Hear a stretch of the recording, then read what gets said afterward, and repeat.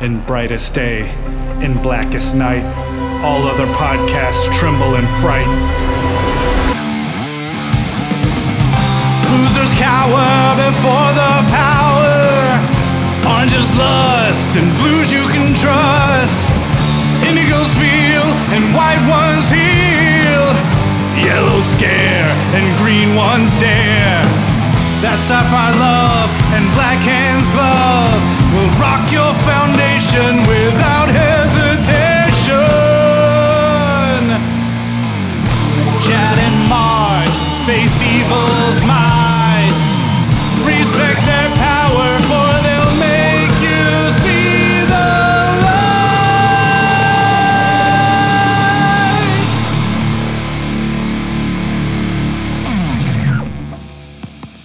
Hi, everybody. I'm Chad Bokelman. I'm Mark Marble. And this is the LanternCast. Episode 368. That's right. We are talking about the Green Lantern number 9 from Grant Morrison and Liam Sharp. But before we get into it, today's Thursday, first official day of San Diego Comic-Con, and there's a lot of stuff that's already happening.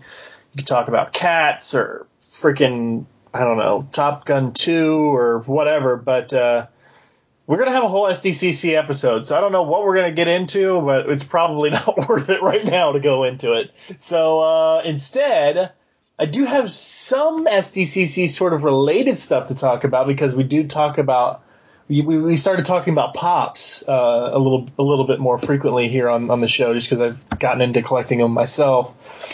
And this morning, man, actually, I took a half day at work. I took some PTO and went in at 1 today just so I could. Well, there was 2 reasons. I had to babysit my little brother, and then I went to also pick up some of these things at the store. Well, rather pick up some of these things at the store and then go babysit my little brother. I picked up several things. There's a lot of stuff that came out for San Diego Comic-Con when they first announced that. They didn't say what the exclusives were going to be, but they did say there'd be like 70-something exclusives, and I was like, holy crap, I'm going to go broke. And then they actually announced everything, and I was only interested in like 2 or 3, so I was like, oh, thank God. But Mark, were you interested in any of this, Sandy? Because I know you collect pops too, or not a ton of them, but did you see anything that on the San Diego exclusives that you were going to go after, or maybe go after afterwards? I mean, obviously you didn't go wait in the lines or anything this morning, but was there anything that was announced that you were curious about or going to go find? I think the only one that I was interested in, it was the one you showed me last week, which might be viable, potentially to get because of the chances, because of the fact that it's, I think, an Entertainment Earth shared exclusive, which was the Jaws with the bloody Quint inside its mouth. That from the Jaws pop line. That one, not just because it's so bloody, which is kind of a rarity. I mean, that's a pretty violent looking pop. But I was tempted to get a big version of the Jaws pop, because when they had those minis, those mystery minis, when they did all the horror characters, that eventually I did get I think I got that one off of eBay. One of the ones I bought off of eBay was the was Jaws with the oxygen tank in his mouth. So and for the pops, they have the regular shark, they have regular Jaws, and then they have the one with the tank in his mouth, and obviously now they have the San Diego Comic-Con Entertainment Earth shared exclusive, which has Quint, bloody Quint being eaten in his mouth. So that one, which, mind you, if you go on eBay, that thing's like going for like $60-$70. I already looked for it.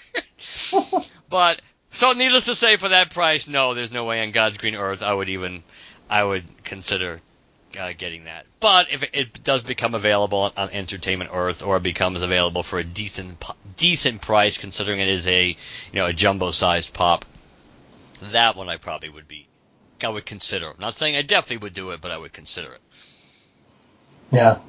Well, I started collecting pops, and then I started joining Facebook groups and stuff like that. And, my first real, I guess like prepped hunt was during the spring convention exclusives with the Emerald City Comic Con stuff. But even with that, I only really wanted the classic Thor, which was a ThinkGeek GameStop exclusive. And then I got the Harry Potter 3-pack of the Weasley brothers and sister in the Irish gear. I got 2 of those, one for me because I'm a huge fan of St. Patrick's Day. It's my favorite holiday. And then another for a family member. So that was my first real hunt, but there wasn't a ton there. And, I got paid and I think I was, might have been last weekend or whatever. I went out and I went to a store that has some stuff, and I picked up White Lantern Wonder Woman for $15. I mean, it's not really gone up in value off after the market. My goal is to get all of the White Lanterns at some point, except for the Freddy Funko White Lantern, which is like a $1,500 pop on the aftermarket. Get all the White Lanterns, but get all the White Lanterns non-glow in the dark.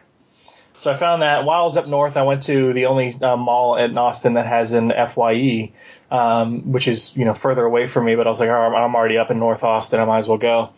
And I picked up Billy Idol and Sting from the Police because I'm interested in the rock pops, but only in those artists that had some sort of influence on me. And by that, I don't mean make me want to play or anything, but I've told this story plenty of times, but I essentially grew up listening to the music my dad grew up with. So instead of listening to all the stuff people my age are supposed to be growing up with, which I did, I was more of a fan of AC/DC, Styx, The Who, Little River Band, Yes, all that stuff. So I grew up with classic rock. So now, I've got 2 Elton John pops, 2 Angus Young pops. I got my Johnny Cash pop not too long ago. Saw Billy Idol, picked that up. Got Sting from the Police.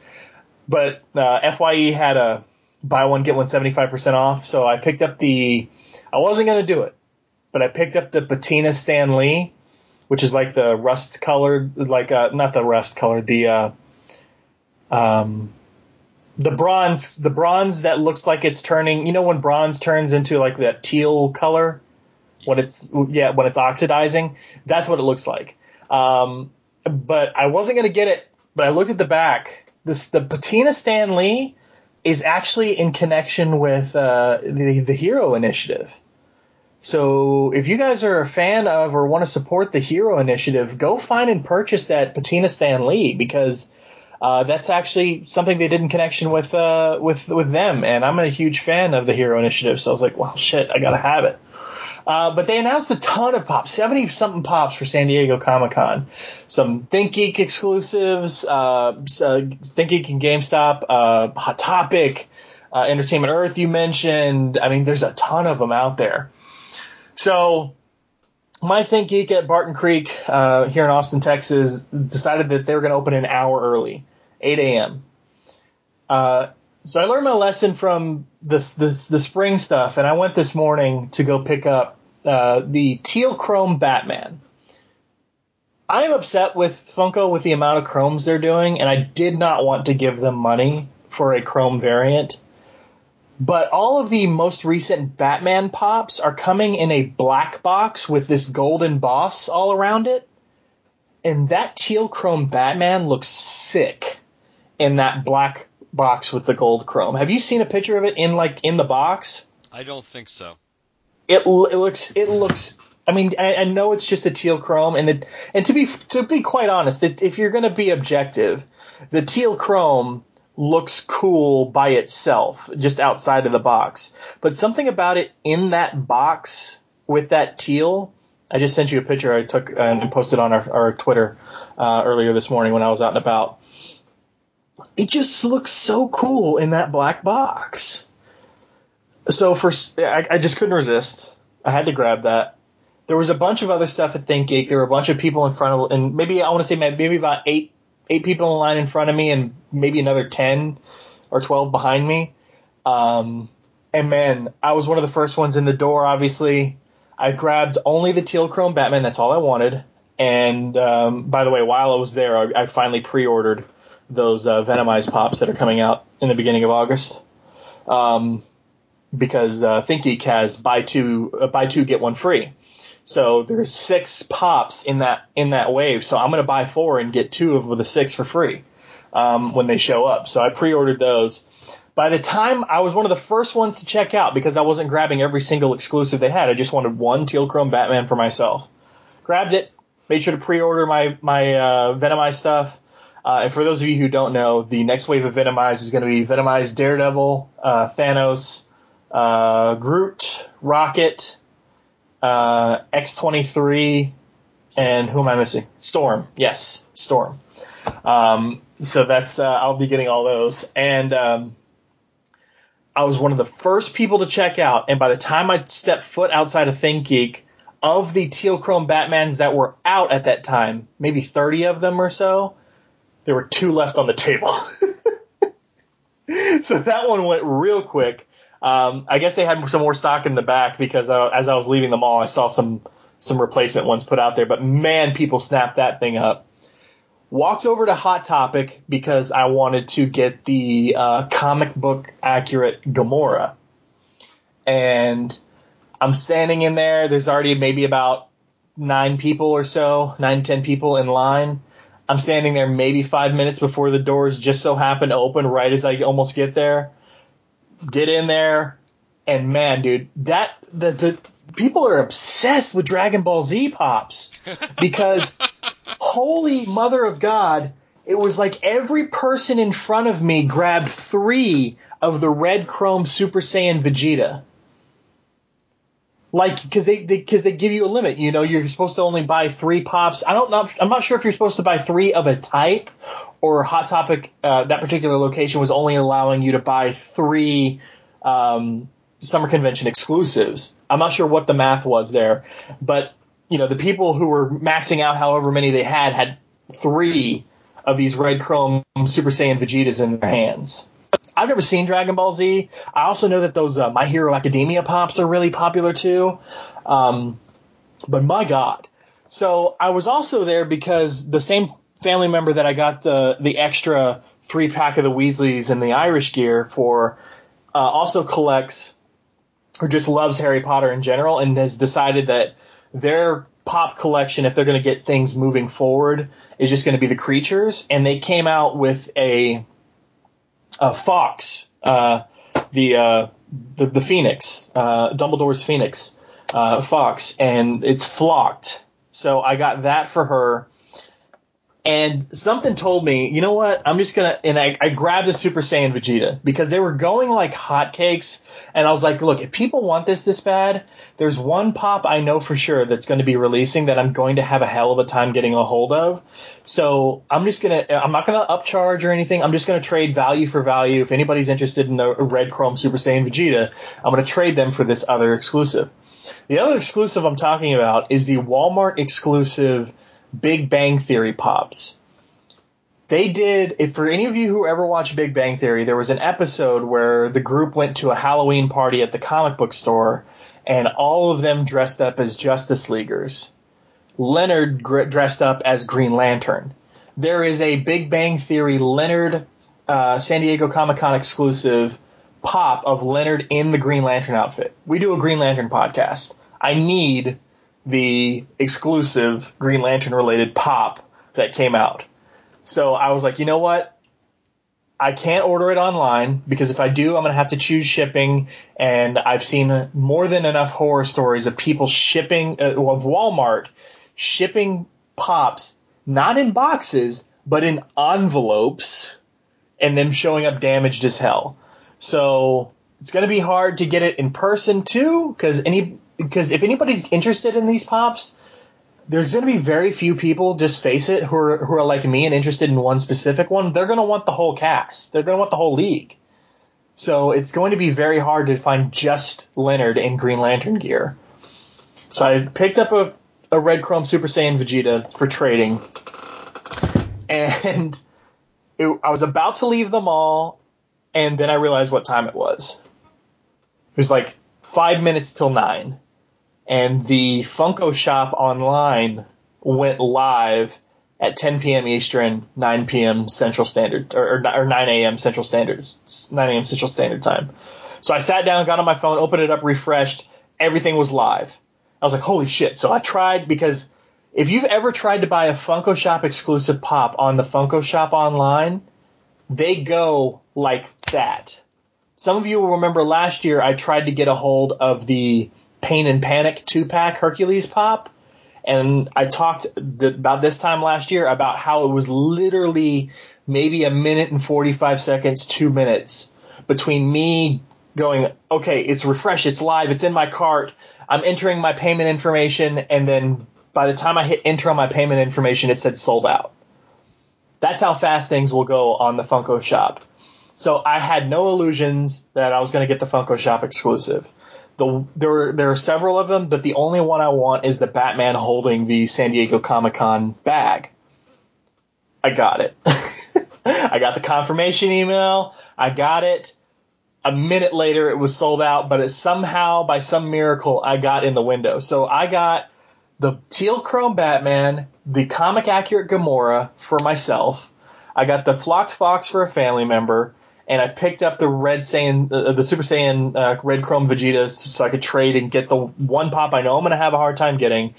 And I got the one pop I didn't think I was going to be able to get, which was the San Diego Comic-Con Funko Shop exclusive Batman. So it was an extremely successful hunt, because I essentially got everything I need. I just needed someone out there to be like, hey, I want the red chrome Super Saiyan Vegeta, and I don't really have any attachment to this Green Lantern Leonard. Would you like to make a trade? Good luck bartering, Chad.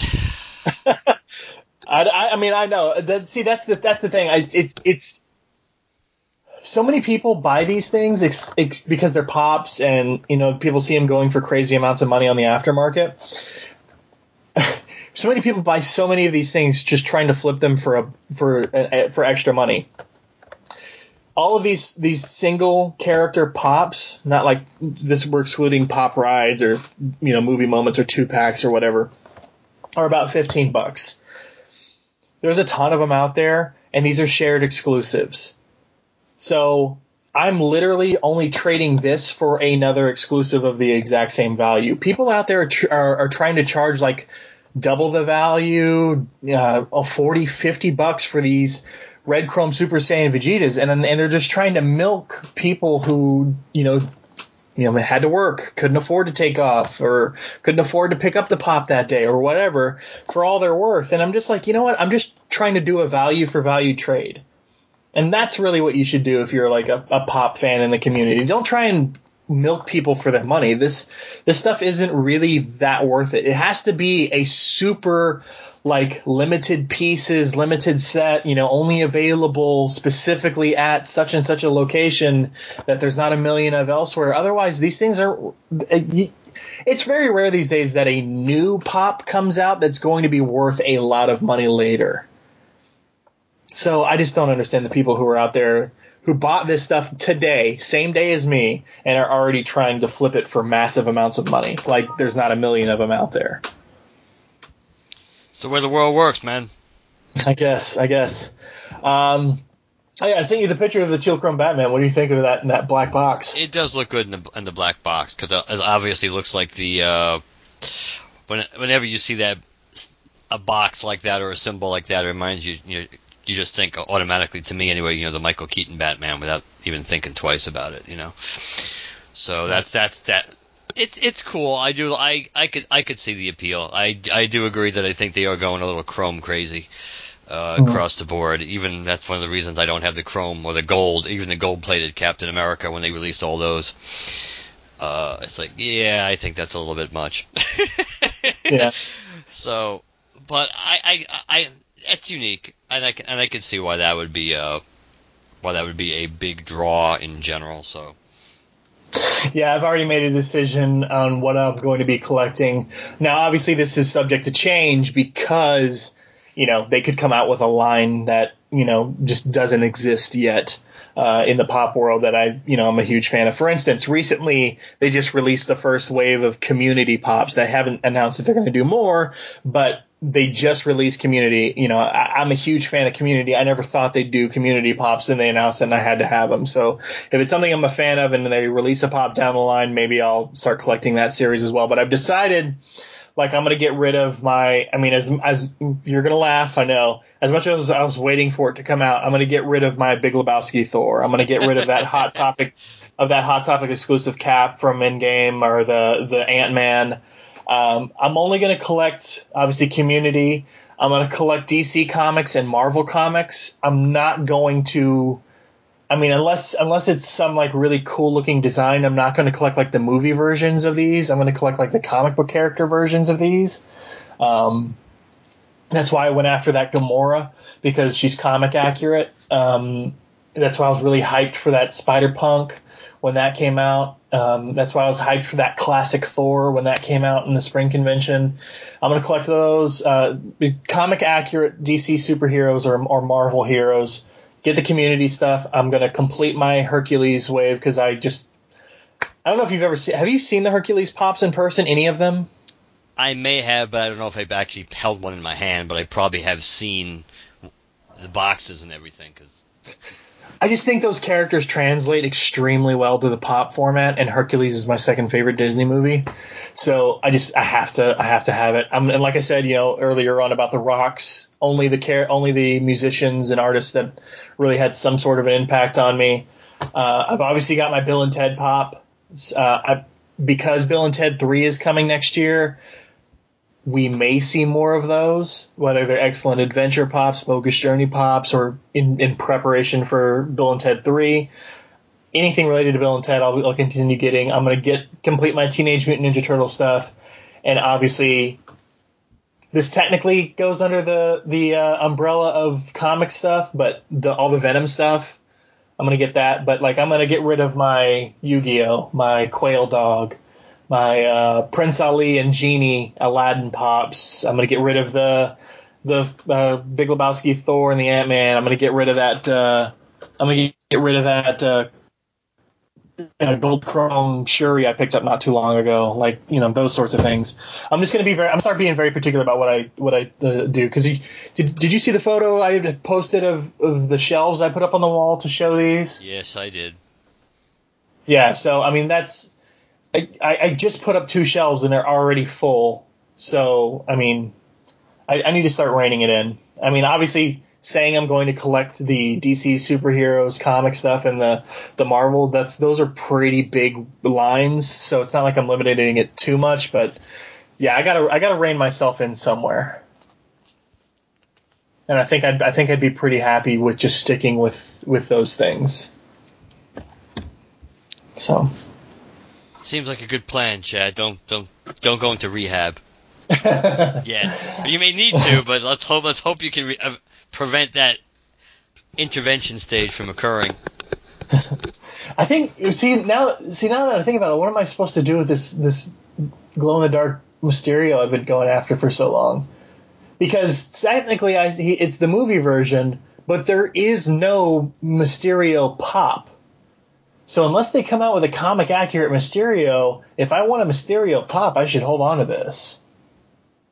And let's face it, that's a really damn good pop in terms of just design. You busted your butt to get it. I wouldn't get rid of it. I mean, maybe you would have been.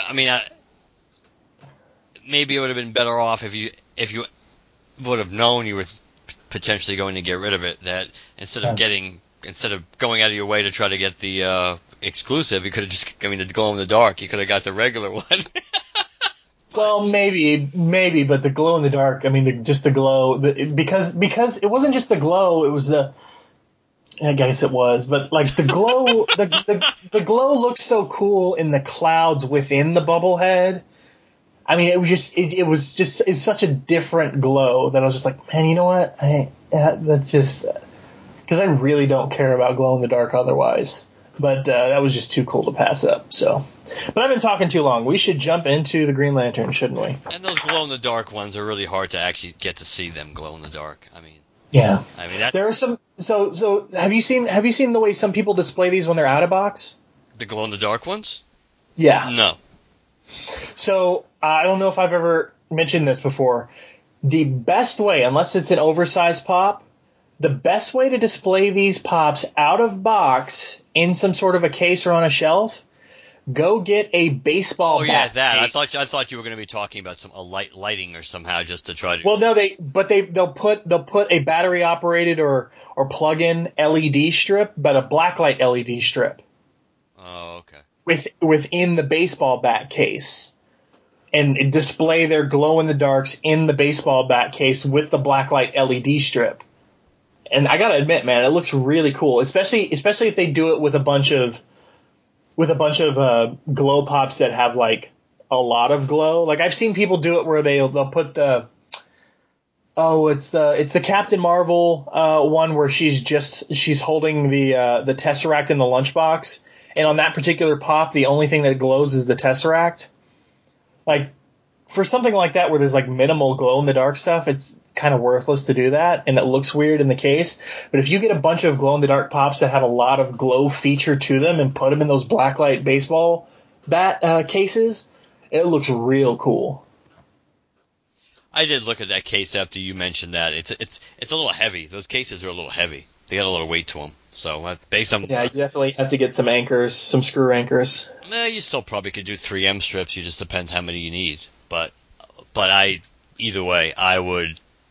The fact that it was so heavy based on, and also how far it stuck out, it would be width-wise, that it was based on where I was thinking about putting it. That kind of swayed me to not get it, but I definitely could see why it would work. Just generally speaking, even if you didn't with lighting or without lighting, you could definitely see why it would be worthwhile as a clever idea as a display option. Right.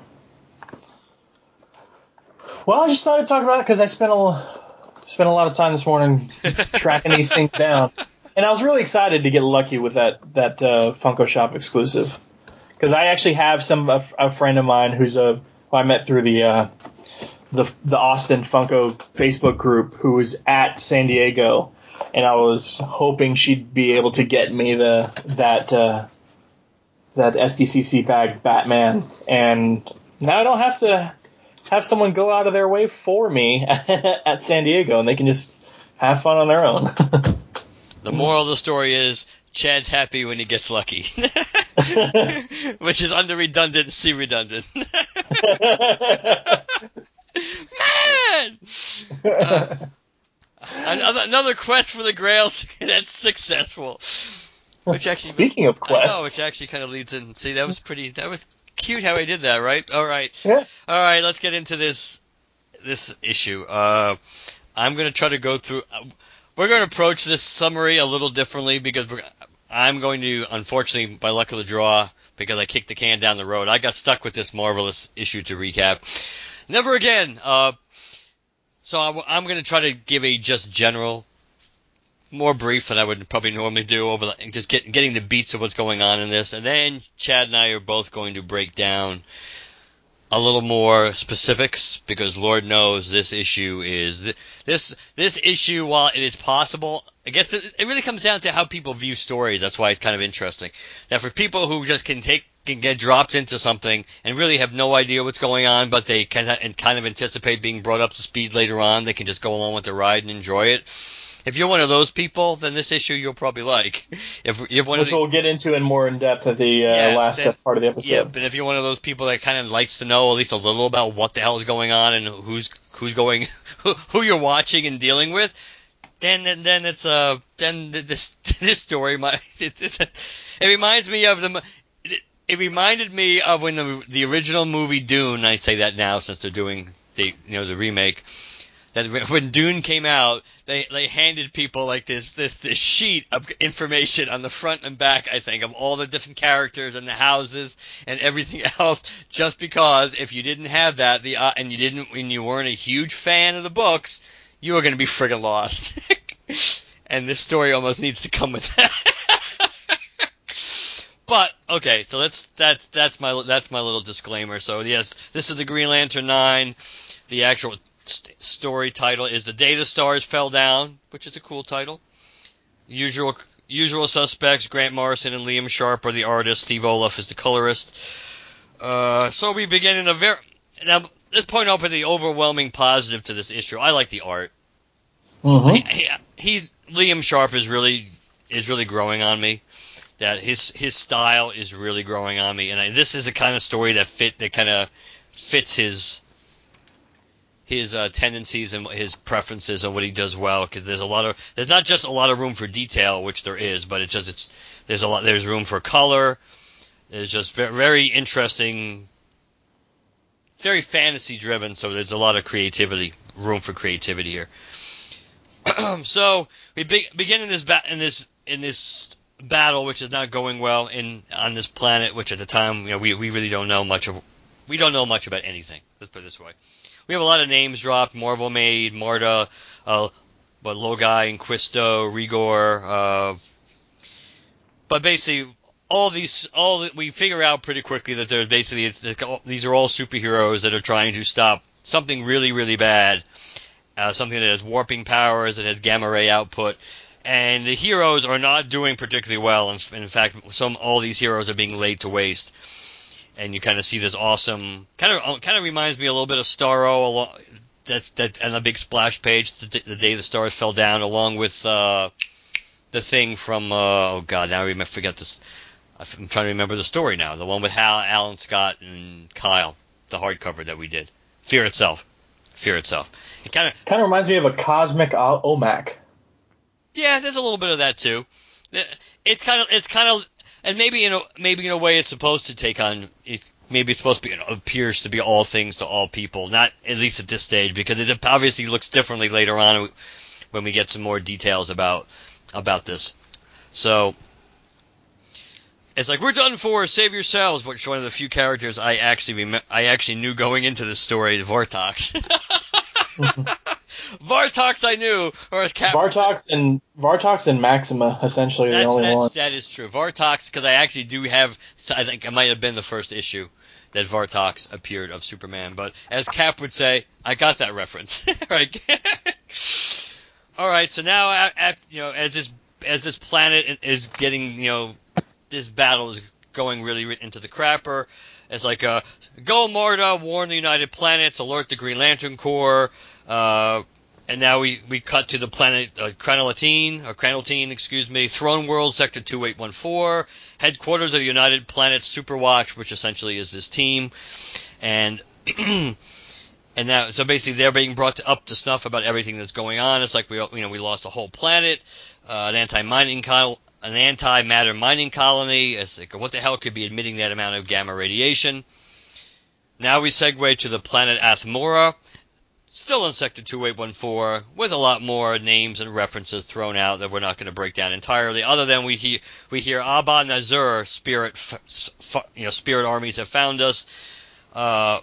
This name at least will come. At least we will get an explanation for this name. Mind you, this is the first page that Hal actually shows up in this issue. We don't know why he's here, other than a continuous joke like that he's supposed to be on vacation. Other than that, we don't really know why Hal is here and why he's dealing with. This is really a sword and sorcery like planet or scene. There's they're kind of like demon dragon like monsters flying at them. There's cavalry, trying to fight these monsters. Hal's, we find out pretty quickly on this planet that Hal's ring, for what it is, unreliable. Is that the term that he keeps reusing? That it's right? Essentially. That it's unreliable. And they said, use a magic ring, Sir Hal. It's like, my ring's unreliable here on Athmora. Why? We don't entirely know, even though it is interesting that the ring seems a little more... the ring in this issue is communicating as if it was a person more, saying like this planet hates me. It's like, okay. So they're dealing with the Asba Nazur and his dragons and everything else. And we come to and this Asba Nazur kind of looks like a green version of Etrigan in a way, with the horn sticking out of his head, among other characters. But he starts create. We find out these are kind of like ring constructs, but not quite the ring constructs that we're used to. Yeah, this is when Hal's talking to his ring. It's like, I know this planet hates you, but his ring repeats, it hates me. It's like, I don't know why we come here. And this is when another maybe the first time in the issue, but it's not the only time when Hal goes, I know I came for a vacation. We based very quickly, how the ring's also drains at an incredibly fast rate because of this planet. So the ring is warning Hal that, hey, you better fight back because we're going to be drained real quickly. But Hal's basically realizes quickly that he is physically inferior to his opponent here. So Hal's allies are fighting. All the stuff is going on, and Hal contacts his ring one last time. And it's like, try this. He speaks clerical Ungaran, excuse me, unless he's Hungarian too, but Ungaran. And this is where we get we kind of get the revelation that Abba Nazar really means Abin Sur. This is an Abin Sur, pretty much from another multiverse, not our Abin Sur. Hal tries to reach him. He calls him by his name. He mentions Ungara. When he says Ungara, that kind of breaks him a little out of his trance. And there's a necklace hanging around Abin Sur's neck that also is contributing to him being brainwashed. But Hal, which looks like.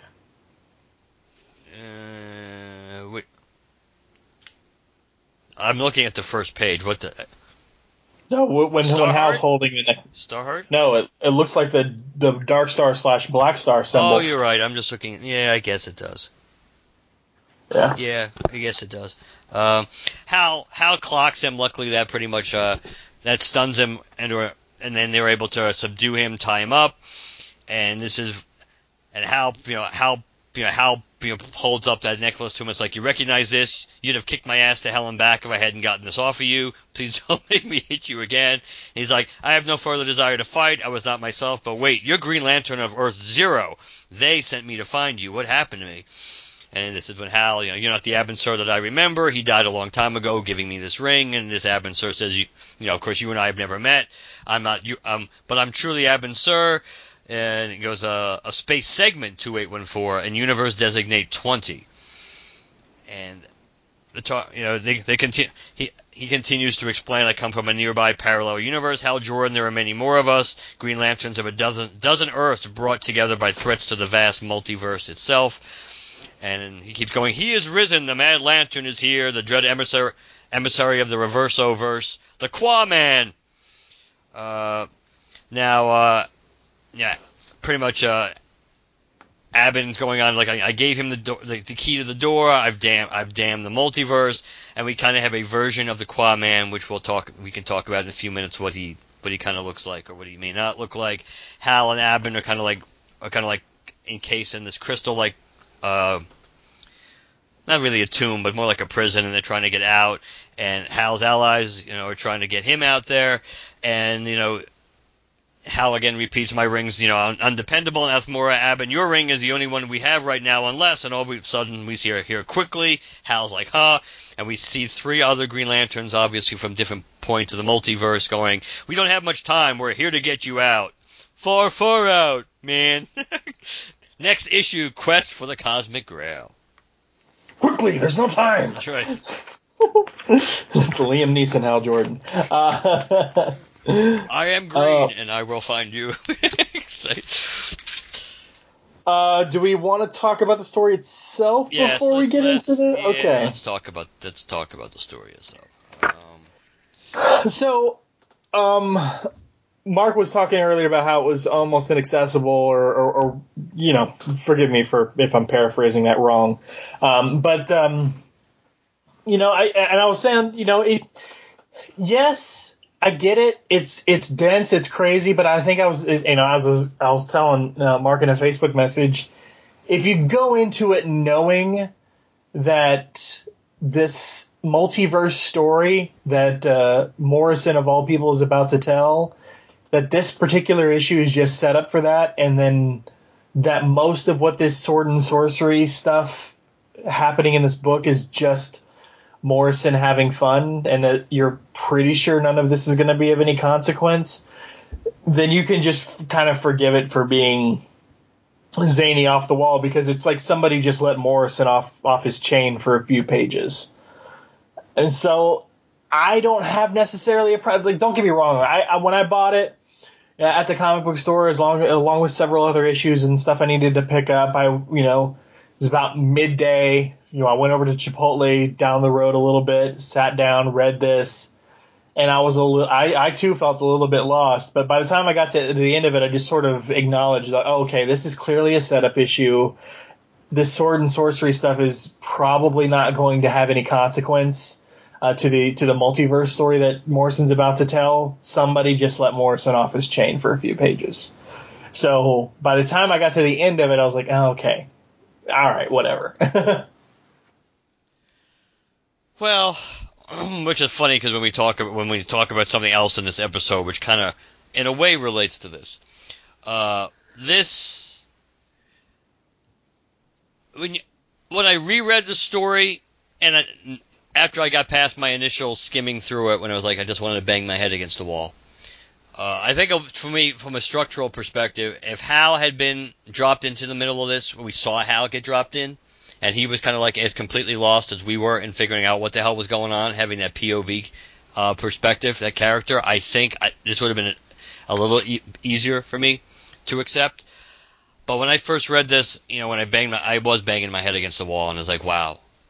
On that level, it's everything that one would fear about the Grant Morrison Green Lantern work. This would kind of it. Stuff related to multiversity, stuff related to stuff that characters. There's a fine line between, like we've talked about this in this book before, when we have when all these villains are put together, and you have the Bowards back and things like all these little cute little references that go back to Green Lantern lore, and that's like Easter egg kind of stuff. That stuff's cool. Or even Mirwidden and things like that. That stuff I don't mind. This issue from the beginning is so blatant. I mean, you have so many friggin' name drops in the first 2 pages of this thing that a huge percentage of people are not going to have any idea who these characters are. And it doesn't get much better. I mean, there's tons. I mean, even once we get Hal into the book, all these names being dropped, Prince Vespero, whatever, and all. It's like, oh my god. It's like, but so once you reread it a second time and you try to push that crap out, then it's a little better. But I think from and this is what we'll talk about later on, the accessibility factor. This is a total, this is, forget about it. This is in left field. And this is to me, this is now maybe we'll get some of this is going to make more sense in the second issue, in the next issue of this. Maybe it's not. We don't know. But I would say this is my least favorite issue, not about art and anything like that. Just as far as me feeling comfortable and understanding what the hell's going on and the way it's being presented, I think this is my least favorite issue of this book so far. And I've given Morrison a lot of praise, considering that I'm not a Morrison guy, but I think what he's done with the book, while I feel completely dispassionate about this book, it's been well written and it's been enjoyable, and we've even commented a lot about how some of the stories have been so straightforward. The last few issues have been like one-off stories, and then you get this issue, which is like, oh my god. So I think there's a mixed bag here. I think a lot of people are going to look at this and go, what the hell? Because I don't really think that we should have anybody, and I did, and obviously other people did too, have to go through and Google this and Google that and do research to try to find out with all these names and what this planet means, where it appear, who these characters are, who they're supposed to represent, where they first appear. I mean, you shouldn't have to do that much reason. Again, you can make the case again for people, if you're one of those people that you didn't care about that you didn't, that not knowing any of this really didn't ruin your enjoyment, and that's the way you usually go through reading these things, then that's fine. But I think I'm not going to say the majority, but I would say a sizable percentage of people like to know what the hell's going on in order to be in the story, to really give themselves to the story, and they need to know a little bit about what's going on, or feel like they understand what's going on and who's who and why it's going on. And I think for that, this book, this issue in particular, is really, really hard. So, Yeah. I mean, I could agree with you on that.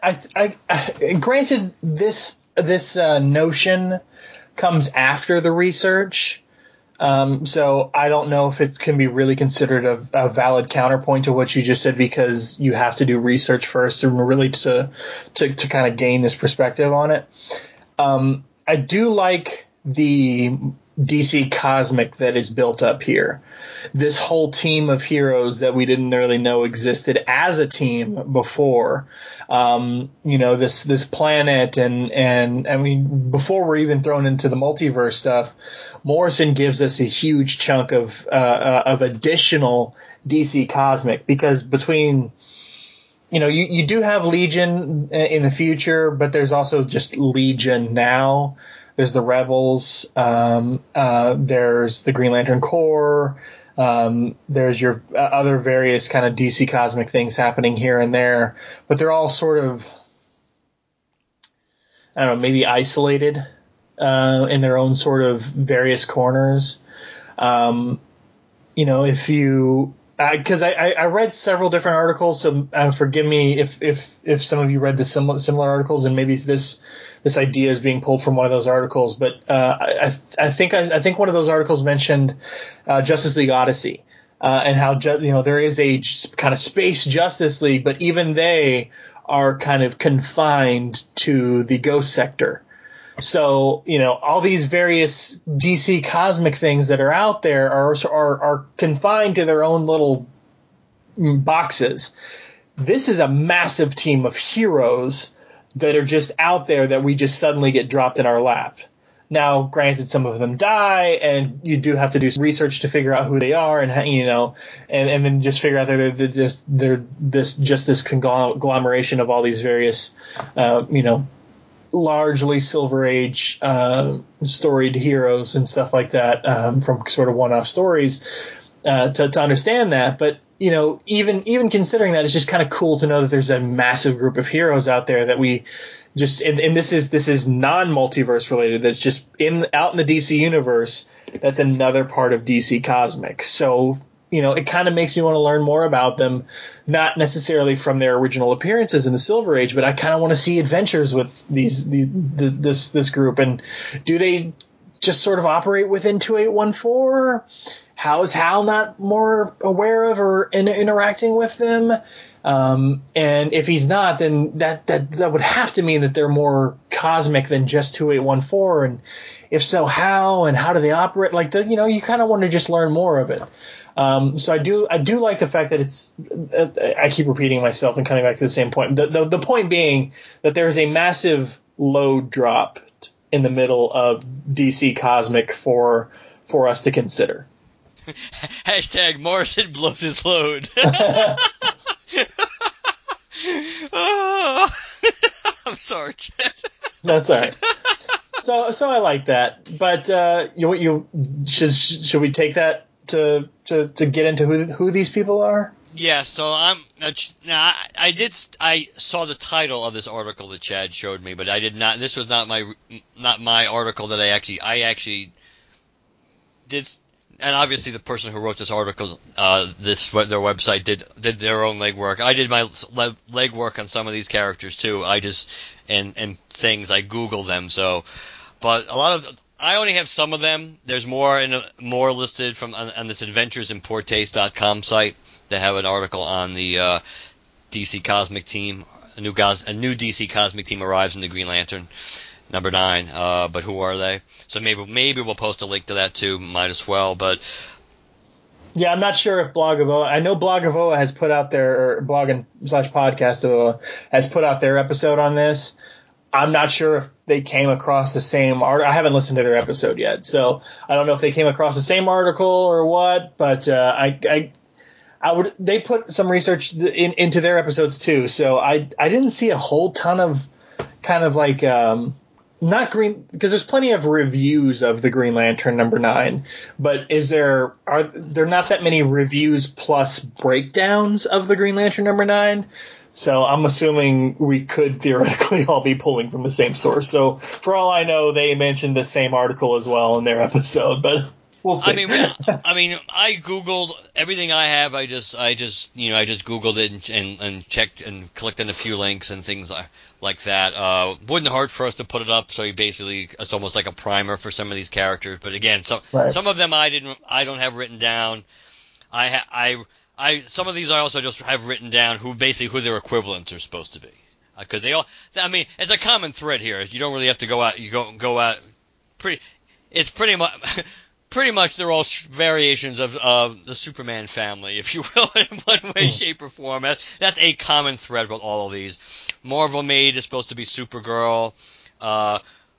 Logi and Quisto are actually, I think, are supposed to be like a Superboy and Crypto analogy or version. They appeared in World's Finest Volume 1, number 124. Rigor is supposed to be a Superman variant. He appeared in Superman Volume 1, number 58. Luma is Superwoman, basically, and she's from Action Comics 289. Vartox, one of the few, like I said, I actually remembered, who is also mostly, besides, he is another version of Superman, he's also mostly known for looking like Sean Connery as he did in the movie Zardoz. He's also a huge womanizer. Yeah, that is true, too. But by looks, he looks like Sean Connery when he was wearing that diaper in that horrible sci-fi movie Zardoz. That's kind of what his claim to fame is, and his first appearance was Superman Volume 1, number 281. Hyperman is interesting, because obviously they have Hyperman with a dash, which looks like it appears. It's supposed to be the Hyperman from Action Comics 265.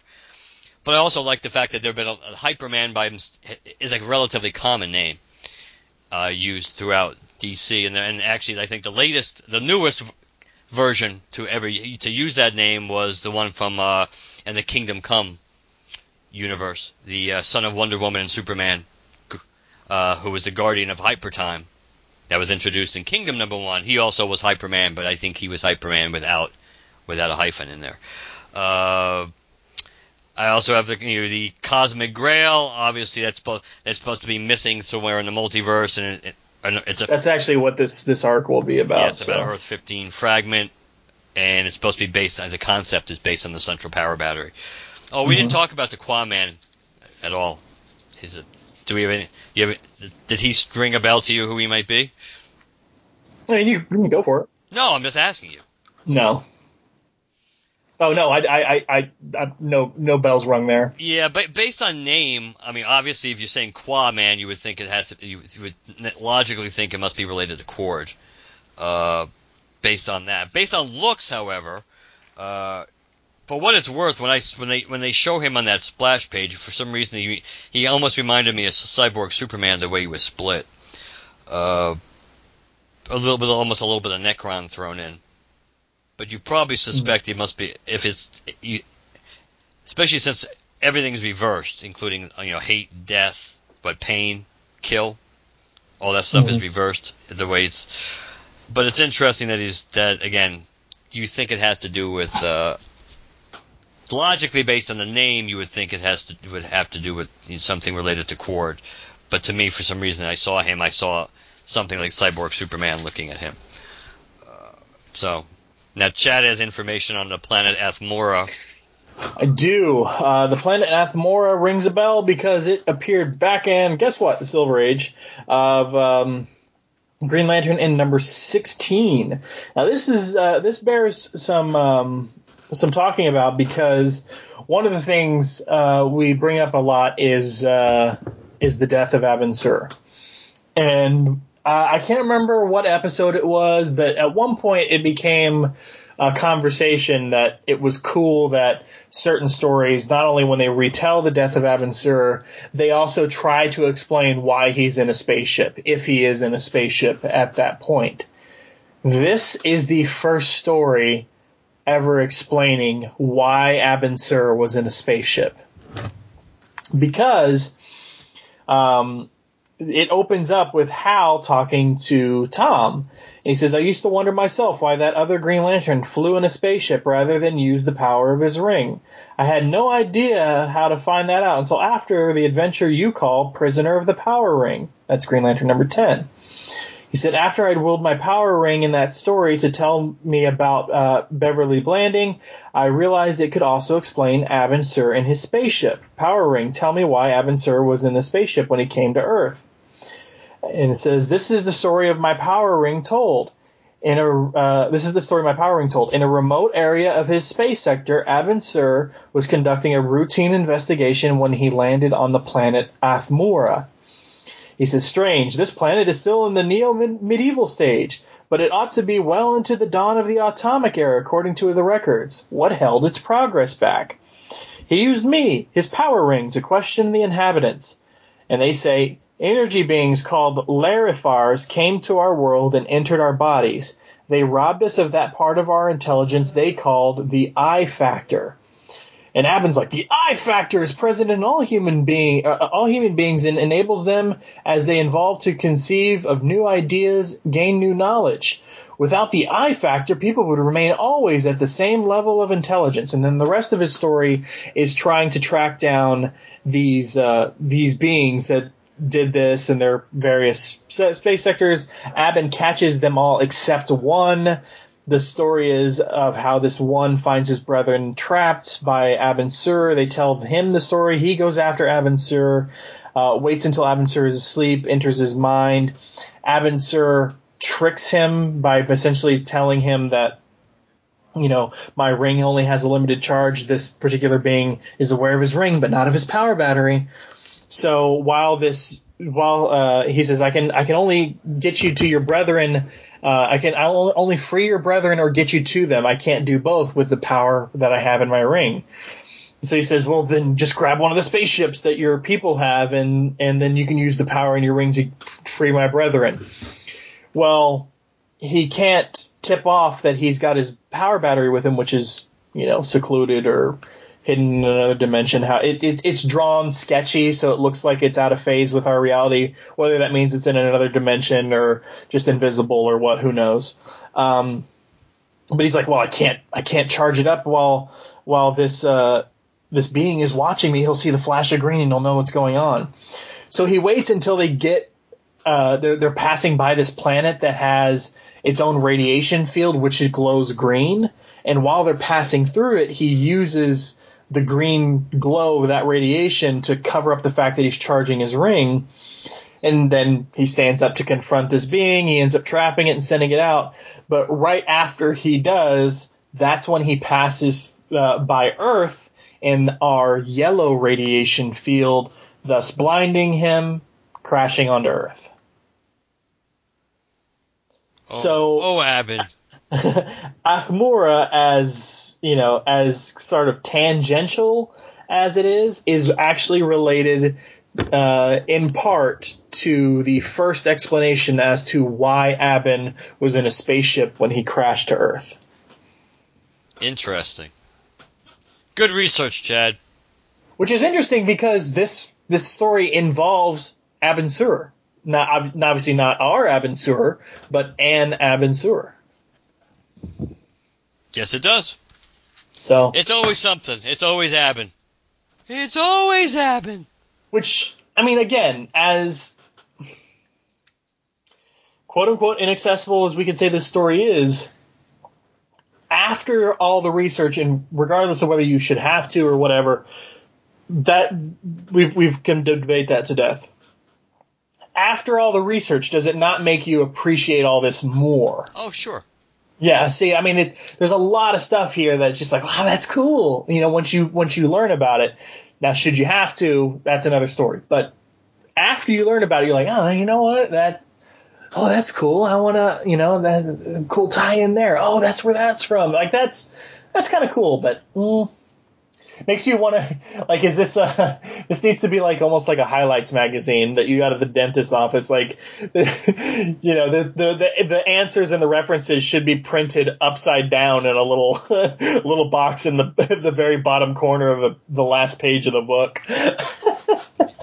Yeah. Or just like a word find book when you got to go back and like way in the back of the book where all the answers for all the 300 puzzles are, and you got to find your matching puzzles. Like, oh yeah, look. Oh God. So, like a lot of these, upon further review, the story stands. It's as a story, it is enjoyable. I think it's just those first 2 pages are just, they throw so much shit at you. So much shit at you. And it is very jarring. And I think that's what threw me. When I first skimmed through this, it's like, oh my god, what the hell is going on? Who are these people? I mean, at least when they said Vartox, at least I knew who that was. But it's like, oh my god. It's like, and then you go through all this, and it's like, I just don't know. I mean, it got better. The Hal part made it better, of course, not just because it's Hal, but at least. But again, even that was a little confusing, like I said, because it's not like we have any explanation for why Hal's in the middle of what he's doing. Yeah. Well, he says he was on vacation. But I mean, that still doesn't explain. Okay, hey, it's like, hey, I was going to Club Med, now I'm fighting dragons. It's like, okay. Well,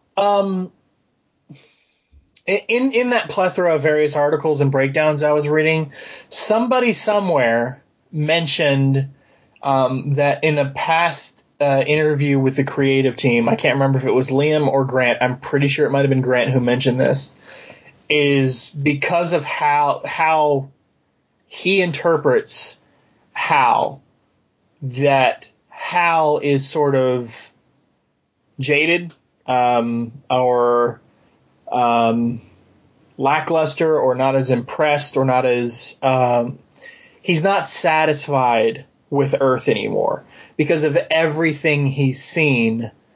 His idea of relaxing, or because not just because of everything he's seen, but also because of who he is, his idea of a vacation, his idea of relaxing, his idea of switching things up a bit is very, very different than your average human is going to be. So whereas you or I would be like, go do some retail therapy, or, go immerse yourself in some comic books, or go on a vacation to go snowboarding or to the beach or whatever. Somebody who's seen the stars, interacted with billions of different types of aliens, who knows what's out there. I mean, if you could be like, man, I could just go plunk myself down in some good old fashioned medieval sword and sorcery shit right now. I mean, if that's your whim, if that's the kind of, daredevil test pilot sort of live for danger person you are, why wouldn't you choose that as your quote unquote relaxing? I can see that. Again, that's not my idea. That's something I read in one of those articles. I'm saying I could kind of see that, but it does seem. Obviously, it seems like he's got more than he bargained for. So the question is, what exactly changed? So. Yeah. But we'll see. Hopefully, we'll see. There's no guarantee we're going to get a whole lot of explanation about all of this. We have to get some explanation, but not of everything. One interesting wrinkle I wanted to mention before we moved on, or rather that they didn't include. I get it. The Athmora reference, the fact that it's yet another Silver Age callback and all of this stuff. That's cool. It makes all kinds of sense. Curious because it's Morrison why he wouldn't take up another way to explore the multiverse in some way. By if he's going to tell a sword and sorcery type of tale, why not do Gemworld or Skartaris or something like that? I mean, again, Athmora has a more tie to actual Green Lantern, so that makes sense. But because it's Morrison, a chance to tangle with potentially Gemworld or Skartaris, I don't. Maybe he thought of that, and that could have been an option we could have seen. But I think you're right. I think it's probably because of that. Obviously, this planet was not picked in a vacuum, so that's probably the answer. Is that it is Green Lantern related, so that's probably why he chose it. For sure. All right, on to the last one. Let's go on to the last one. All right, so today after I went pop hunting, I was on YouTube and I subscribed to several different channels, one of which is Comic Storian. I do that because Comic Storian, for those of you who aren't aware, is a YouTube channel which primarily is used to break down the stories, the story arcs that are currently ongoing in comics into, I believe they refer to it as digestible bites. They sort of break down the narration, and they do a little bit of sort of, I don't want to say voice acting because it's not like it's, I mean, they try and do some, the guy tries to do some accents here or there, or put some inflection here and there, or whatever. It's not necessarily voice acting. It's more dramatic reading of certain things. And it'll show you some of the panels from the book so you can see some of the cool visuals and stuff. So if you're several issues behind on a huge story arc and you know you're just not going to catch up, you can be like, you know what? Comic Storian put it out. Let me just kind of catch up on the gist of what's been going on in this story. Maybe that'll inspire you to finally get off your ass and read the books that have been building up. Maybe you'll just be like, okay, cool. I'm not really missing anything, but I know what's happening, and move on. Well, they posted a video today or yesterday. I don't remember when I'm pretty sure it was today. And that video, I'm sorry, I'm pulling it up now. The title of which, let's see here. Ta-da, sorry. What happened to Green Lantern? You're breaking me, DC. There you go, yeah. What happened to me? Yeah. Right now it's got over 30,000 views. About 11 minutes long. And he goes on a rant, and he's being very vocal and stuff, and he's a big Green Lantern fan and stuff like that. But he makes his central point while he's ranting and everything. He says, look, this is not against Grant Morrison, this is not against Liam Sharp. He loves their work, he loves all the stuff that he even likes the stories that are being told within the current Green Lantern series. But that being said, forgetting the quality of the stories or the quality of the art, it can be the best, most amazing series that's ever been written, but is it accessible to new readers? Is it accessible? Can you be easily dropped into it? If someone comes to you and says, "Hey, what should I be reading?" Would you point them to the new Green Lantern series? That's the gist of what he's saying. He's not saying, is it a good story? He's saying, can new readers follow this? And that's where his kind of point is. I showed this to Mark. Mark, what do you think? Well, actually, to me, because it's me, that there's two ways to look at this. Let's just answer his basic question first, and then actually, before we even get to that, the thing that I liked the most that he said, because I said out loud, yeah, that's absolutely correct, is when he said that the only people really reading the Green Lantern are either old school Green Lantern fans who just can't give it up, and Grant Morrison fans. But other than that, there's probably nobody else reading this book.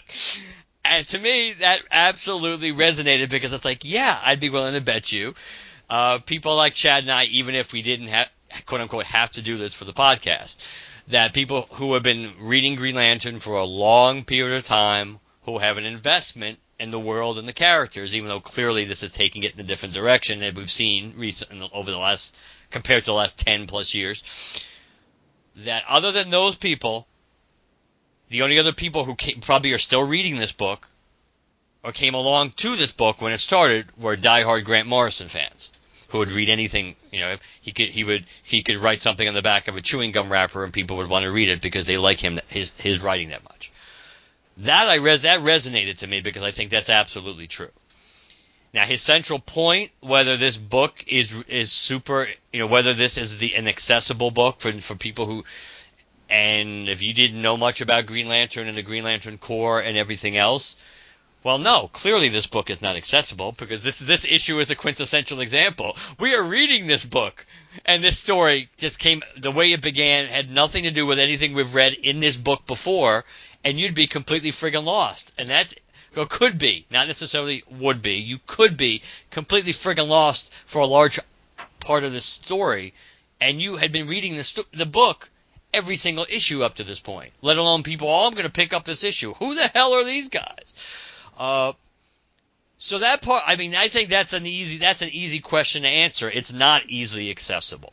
Now the question, the other things that he raises though related to this, because he goes on, he makes the point of saying, some of his other points are that basically Hal Jordan's a problem to begin with because of his background and everything related to the character, and that it's just that basically Hal Jordan is not relatable and he's not accessible, and anything with Hal Jordan is going to be tied into the past of the core and the background and blah, blah, blah, blah. So he kind of raises the point, too, that Hal Jordan by nature, any book featuring Hal Jordan is not going to be really accessible, which I don't necessarily agree with. But he also he tried to say, well, back when Rebirth started, we had the non-accessible book, which was Hal and the core, and we had the accessible book with Jessica and Simon, which was for people who didn't know much about Green Lanterns, which is a fair point, but it also was overall the inferior book as far as, even from a storytelling perspective, it may not have been so blatantly bad. The distinction may not have been as bad during the Humphreys. Right, Humphreys is who started that, right? Right? I believe so. Yeah, Sam Humphreys started it. It just, the only reason I was less than 100% confident was because we know that book changed to multiple writers in a short period of time after Humphreys left. When Humphreys was there, I thought the stories were interesting, and it's after he left that I thought the book kind of went downhill. It may have been more accessible, but it also was featuring two characters that coming in nobody really knew about or cared about. And while that is a jumping on point, and we came to care about Jessica, it still didn't make it a great book. And it's not like the sales stayed up, so it's not like it was either consistently bringing in new readers or maintain the readers that just jumped aboard early going. So while my answer to the question is this easily accessible? Hell no. And just the mere fact Grant Morrison was going to be writing it was going to tell you that it was not going to be. I mean, I don't think Grant Morrison screams accessible when it comes to a title. Unless it's a new book of a character he'd been writing previously for a long period of time, and a lot of people know his mythology related to that character. But the other part of the question is, does a book need, quote unquote, need to be easily accessible? Because you can make the strong case that the majority of books at any given time are not easily accessible. They're not. Every single issue is not an easy jumping on point, which is part of the reason why, if you read like previews and other things, they kind of always hype when a story is accessible or it's a great jumping on point for new readers. They kind of always play that up in the solicits for these stories on purpose, because either they're changing the direction or maybe they're trying to reach out to bring people in. So I don't think the book's accessible, but I don't think necessarily you need to have a ground level book to coincide. Like if we were lucky enough to have two Green Lantern books right now, I don't think we need a super baseline, easy access level Green Lantern book. I don't think that's what the majority of Green Lantern fans would want if there was going to be a second book. So, yeah, is it accessible? No, but I think you look at the majority of either Superman books and Batman books and any character that has multiple books, you probably really don't. If you're lucky, you might have one book that's a little easier to jump on. My God, as a case in point, and obviously King's Batman would be something hard to jump into. I picked up now I just lost the storyline. Is it the Bane one? The Bane one that started. No, I haven't caught up on my Tom King stuff yet. Yeah, I figured whatever it is. The most recent Batman stuff I read were the Detective Comics issues with the Spectre. I'll find it. But that issue is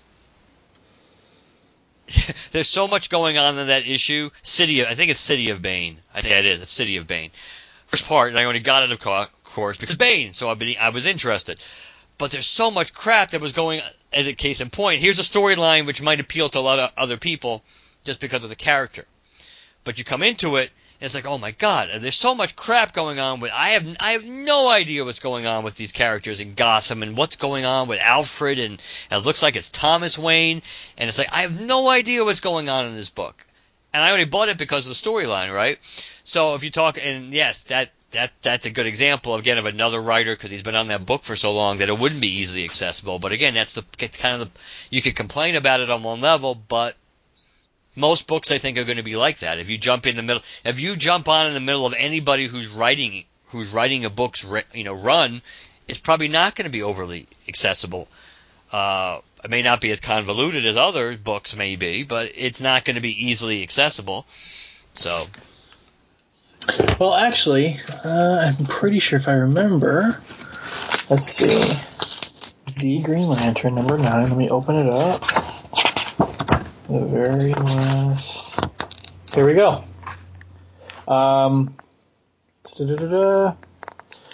Has Bane been plotting this from the start? This is a Batman DC Nation interview, City of Bane interview with writer Tom King. It is actually in the back of the issue. He says, has Bane been plotting this from the start? From day one, the original plan was, quote, Bane is bad, Batman loves Catwoman, unquote. And this is what the whole series will be about, those two things. I've written a 12-issue limited series like Mr. Miracle with blah, blah, blah. It has been very well received. I look at Batman as a very long version of that 12-issue thing. It's one big story that's about whether Batman can put something above his vow. Can he put his love for Catwoman above the vow he made to his parents? That's the big question at the heart of the whole series, a.k.a. his entire run on Batman. Technically also this story arc, but his whole run on Batman. Yeah. So what you're saying is true, and Tom King himself is acknowledging it's true, but it's also the entire point in what he's doing on purpose. But I'm sure many writers would say the same. I mean, they deep down would say the same thing. I mean, Jeff Johns obviously had a relatively. I mean, he didn't have everything planned out as 100%. I don't think, but he had a general idea of where he wanted to go, and in the sense that he kind of saw it like in 3 parts, like he said, in a way. It's after the third part is when things went off the rails that he kind of saw it like he wrote Green Lantern Rebirth and Sinestro Corps War and Blackest Night, and then once he got past Blackest Night, then it was kind of like reaching, I think. And it wasn't as probably fleshed out as much as he wanted. But yeah, it's a question. It is a question. I know even in that video we kind of mentions how, of course, the Tom King Batman title would not be the book you could jump in on, or you'd want to jump in on. So, but again, I think his point is valid, but I just don't necessarily know if the solution to it if there is an easy solution to it. I think many of these books are usually the only real way they become accessible, again, to new readers is if they either have a new title that starts, or they just have a new writer come aboard. And that's usually those are usually the most natural jumping on points to go forward. I don't think you need it. I'm not saying that he was talking about this basic level of jumping on, but I don't think we need like a Spidey Super Stories Electric Company version of a Spider-Man book just to have obviously I'm exaggerating, but to have that kind of a basic, easy to follow book that you don't need to know any background about just to be able to enjoy the stories and the character. I mean, it wouldn't hurt to have stories like that, so you get invested in the character, and then maybe that makes you want to go read the other stuff. But the other point in this video was, if he was going to recommend reading Green Lantern stuff, where would you, like you kind of mentioned too, that point of his, would you recommend reading the current stuff, or would you recommend reading older stuff? And yeah, if you wanted to understand the character and the mythology, yeah, I don't think you would. How could you recommend reading this book as opposed to reading other things? Because this book has done a good job of digging up buried relics of the Silver Age and of Green Lantern's past. But as far as delving that much into the Green Lantern mythos, it really hasn't done much with it. Really, Mirror-Widden, that arc may have been the most of dealing with the mythology of Green, in a way, for a forgotten part of a Green Lantern lore or mythology before. dealing with a controller and the black stars and the dark star, blah blah blah blah blah blah. I mean, that's not changing, that's not reinventing the wheel on any level, let alone. So yeah, it depends. I mean, I think it depends on what your interest in the character is too. And obviously Hal's relationship with his ring and the core, and not that you've seen him interact with the core all that much, obviously, in this book, yet that it's different. So because it is different, it's not the flagship as far as if you're trying to. This is what this character has essentially been always about, or the core of this character, no pun intended, or what the mythology of the Green Lantern Corps and the things you need to know about the Green Lantern Corps overall. This is not a primer book for you because he's gone off on a different tangent. So he's right, but it seems to be more of a case for a second Green Lantern book, but not necessarily a hitting the ground running, let's bring Jessica Cruz back in, which I would be fine as long as they teamed her up with a better Green Lantern than Simon. Yeah, I didn't say. I agree, with most everything you said. I would throw in there the only other people it would be accessible to are comic book fans who aren't aware of Grant Morrison but like Grant Morrison. And by that, I mean those people who have been largely stuck, not stuck, but have chosen that they're going to read non-superhero titles. They're going to read the more esoteric and cerebral sort of indie stuff that's out there. If they were looking for an entry point into DC and maybe they were curious about something, people who are already into this sort of highbrow sort of stuff, and I kind of hesitate to say highbrow, but just this really cerebral kind of crazy, just throw you into the deep end and just look at all the insanity happen sort of storytelling that they're already used to and actively searching for within indie titles, then maybe those people also would be interested in this. So in that case, it could be accessible to new readers in terms of new readers who are already familiar with this similar sort of style. But new readers in terms of, I don't know really anything about the DCU, or I don't really know anything about Green Lantern, or I don't really know anything about comics. Would you give them this? No, I agree. Yeah, definitely not.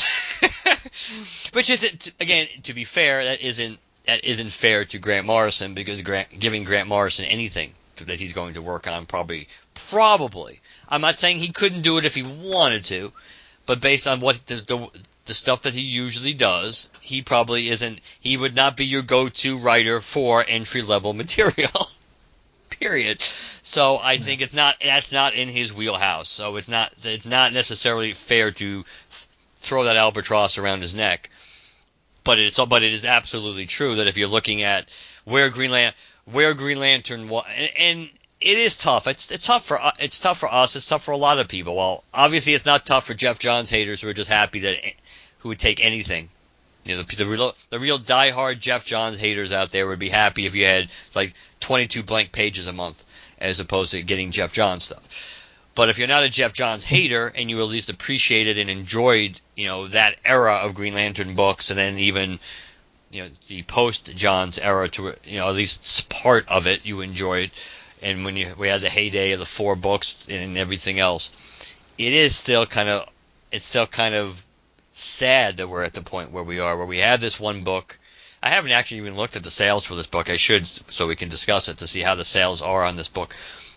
Now that we're like 8-9 issues into this run, that this is the only book that we have, and in a way, it feels like it is a niche or a niche book. It's just highly elevated because of, well, one could make the case it might be a little highly elevated because we have a big name writer attached to it.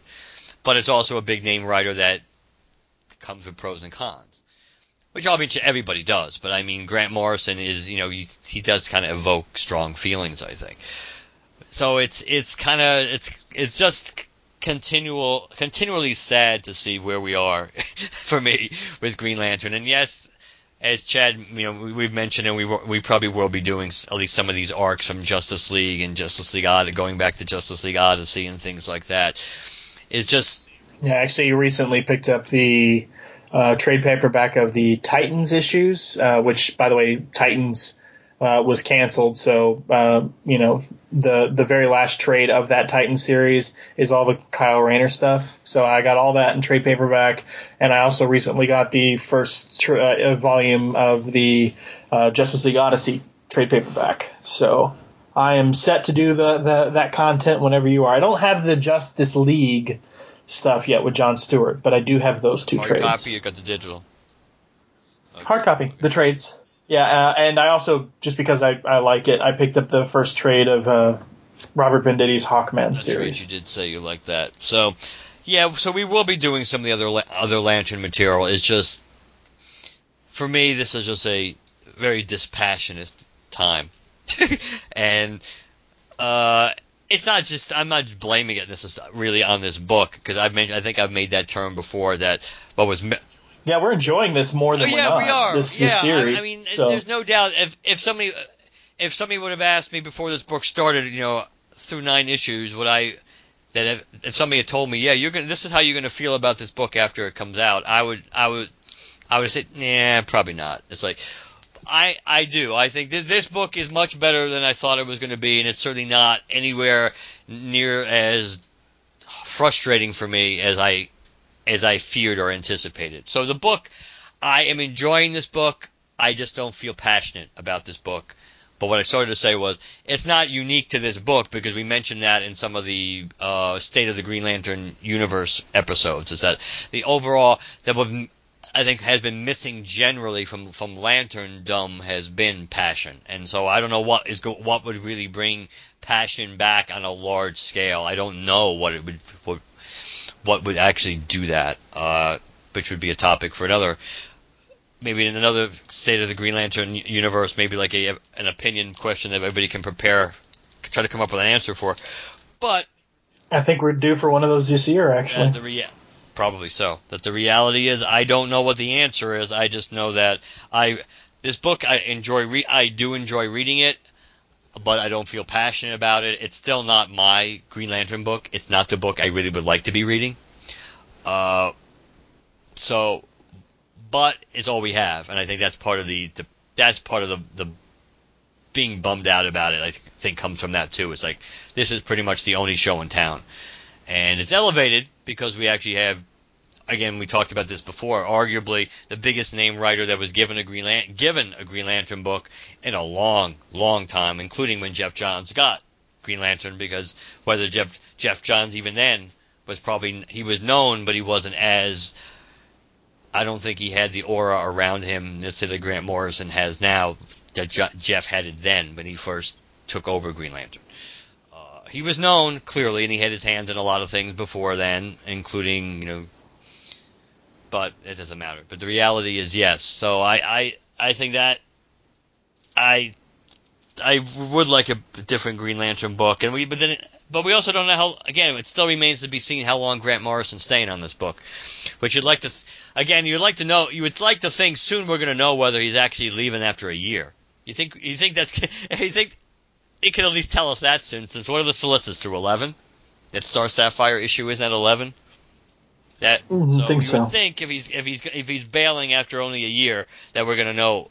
If we don't know already, we're going to be knowing soon. So maybe it's a good sign that, at least from a continuity perspective, that he's going to be hanging around for at least 2 years. But I would like a little more Lantern-like stuff it doesn't have to be related to the emotional spectrum. Just something a little more Lantern-like, especially if he's going to keep mining the Silver Age. At least give us some stories that feel a little more like maybe more Silver Age and less Morrison-esque, consist, at least for like an issue, or his version of what a regular Green Lantern story would be, like in the Silver Age, something like that. Maybe that would help, but we'll see. It just seems like I don't know. This book does really remind me of the Spectre, the Hal Jordan Spectre series, and very much reminds me of when that book started to go off the rails. Not saying that I've noticed this book has changed, but I'm saying the type of stories it's telling, the way it veers here and left and right, and like it doesn't necessarily always give you a consistent what it wants to be vibe. To me, I mean, and the way the style is, the art style in a way, and but I don't know. I'm rambling enough, so we'll see what happens. But I hope something happens that reignites my passion, at least for one Green Lantern book, if not more than one. All right, you want to tell people how they can find us? LanternCast.com. The email is lanterncast@gmail.com. You can follow us on Twitter and like us on Facebook, #GLCast for those. Find us on either one using that hashtag. iTunes and Stitcher, whichever platform you listen to us on, please leave us a positive review. And last but not least, the voicemail is 708-LANTERN. 708-LANTERN, and let us know what you think. That's right. Definitely let us know what you think, because next episode is our San Diego Comic-Con 2019 wrap-up. We'll be talking about the stuff that interests us, not everything, because that's a lot. So if there's something in particular that you thought was quite interesting or controversial or whatever, and you're worried we may not be covering it, you'd like to hear our thoughts on it, then definitely let us know, because like I said, there's a ton of stuff that always comes out of San Diego every year, whether it's media related, comic related, or whatever. And as always, we're going to cherry pick the news that interests us. So if you want us to cover something or get our thoughts on it, definitely let us know. And they're off to a pretty good start from the perspective of even today, as we're recording this on Thursday. There's already a bunch, especially movie related. There's a bunch of stuff that came out that we may or may not delve into deeper. But the Top Gun, Terminator footage, like you mentioned, Cats. So there's already a bunch of stuff that's already come out of interest, and obviously we haven't really hit the high water mark of Friday, especially Saturday. When those are the days we're going to probably get the majority of the news. Clearly, we're expecting, based on the Hall H Marvel Studios panel, we're clearly expecting to have. Certainly, at the very least, a lot more of a clear picture of what Phase 4 is going to be, and probably knowing them, they'll have some special announcements. Maybe we'll get some casting news for certain projects and confirmation on some rumors maybe about casting and whatever. So it's been the one good thing since I've kind of railed against how I don't like what they've been doing and being so secretive about Phase 4. That the one positive about that is that it does open the door for some nice surprises, potentially, at least when it comes to. I don't know if we're going to get a lot of surprises from the movies they're going to announce, and that's why we won't speculate too much. But based on the number, but Phase 4, it will greatly depend on how long Phase 4 is, whether it's 3 or 4 years, because we already know how many movies will be coming out in the next 3 years. That's 8, unless they have other dates. They just haven't made. They're looking at dates, but they haven't confirmed. They only have 8 Marvel movie dates scheduled between 2020 and 2022. So if it's only a 3-year phase, then based on everything we've heard and they've rumored, there's not going to be much room for movie surprises, probably. If it's 4-year phase, that's something different. So I'm kind of suspecting more casting surprises and confirmations right off the top of my head, unless some of these movies that they were looking into or researching, or maybe like red herrings to a certain extent, at least for what they're doing right now. Maybe, but we'll find out. And so that's the one I'm really looking forward to that. But I am actually looking forward to that episode. So hopefully tonight is a nice opening salvo to what we're going to get over the next couple of days. So we have a good amount of information, because Lord knows there's been a few Comic-Cons and there's been kind of like not that much to talk about. We'll talk about it then. Talk to you guys later. Good night, everybody. Good night.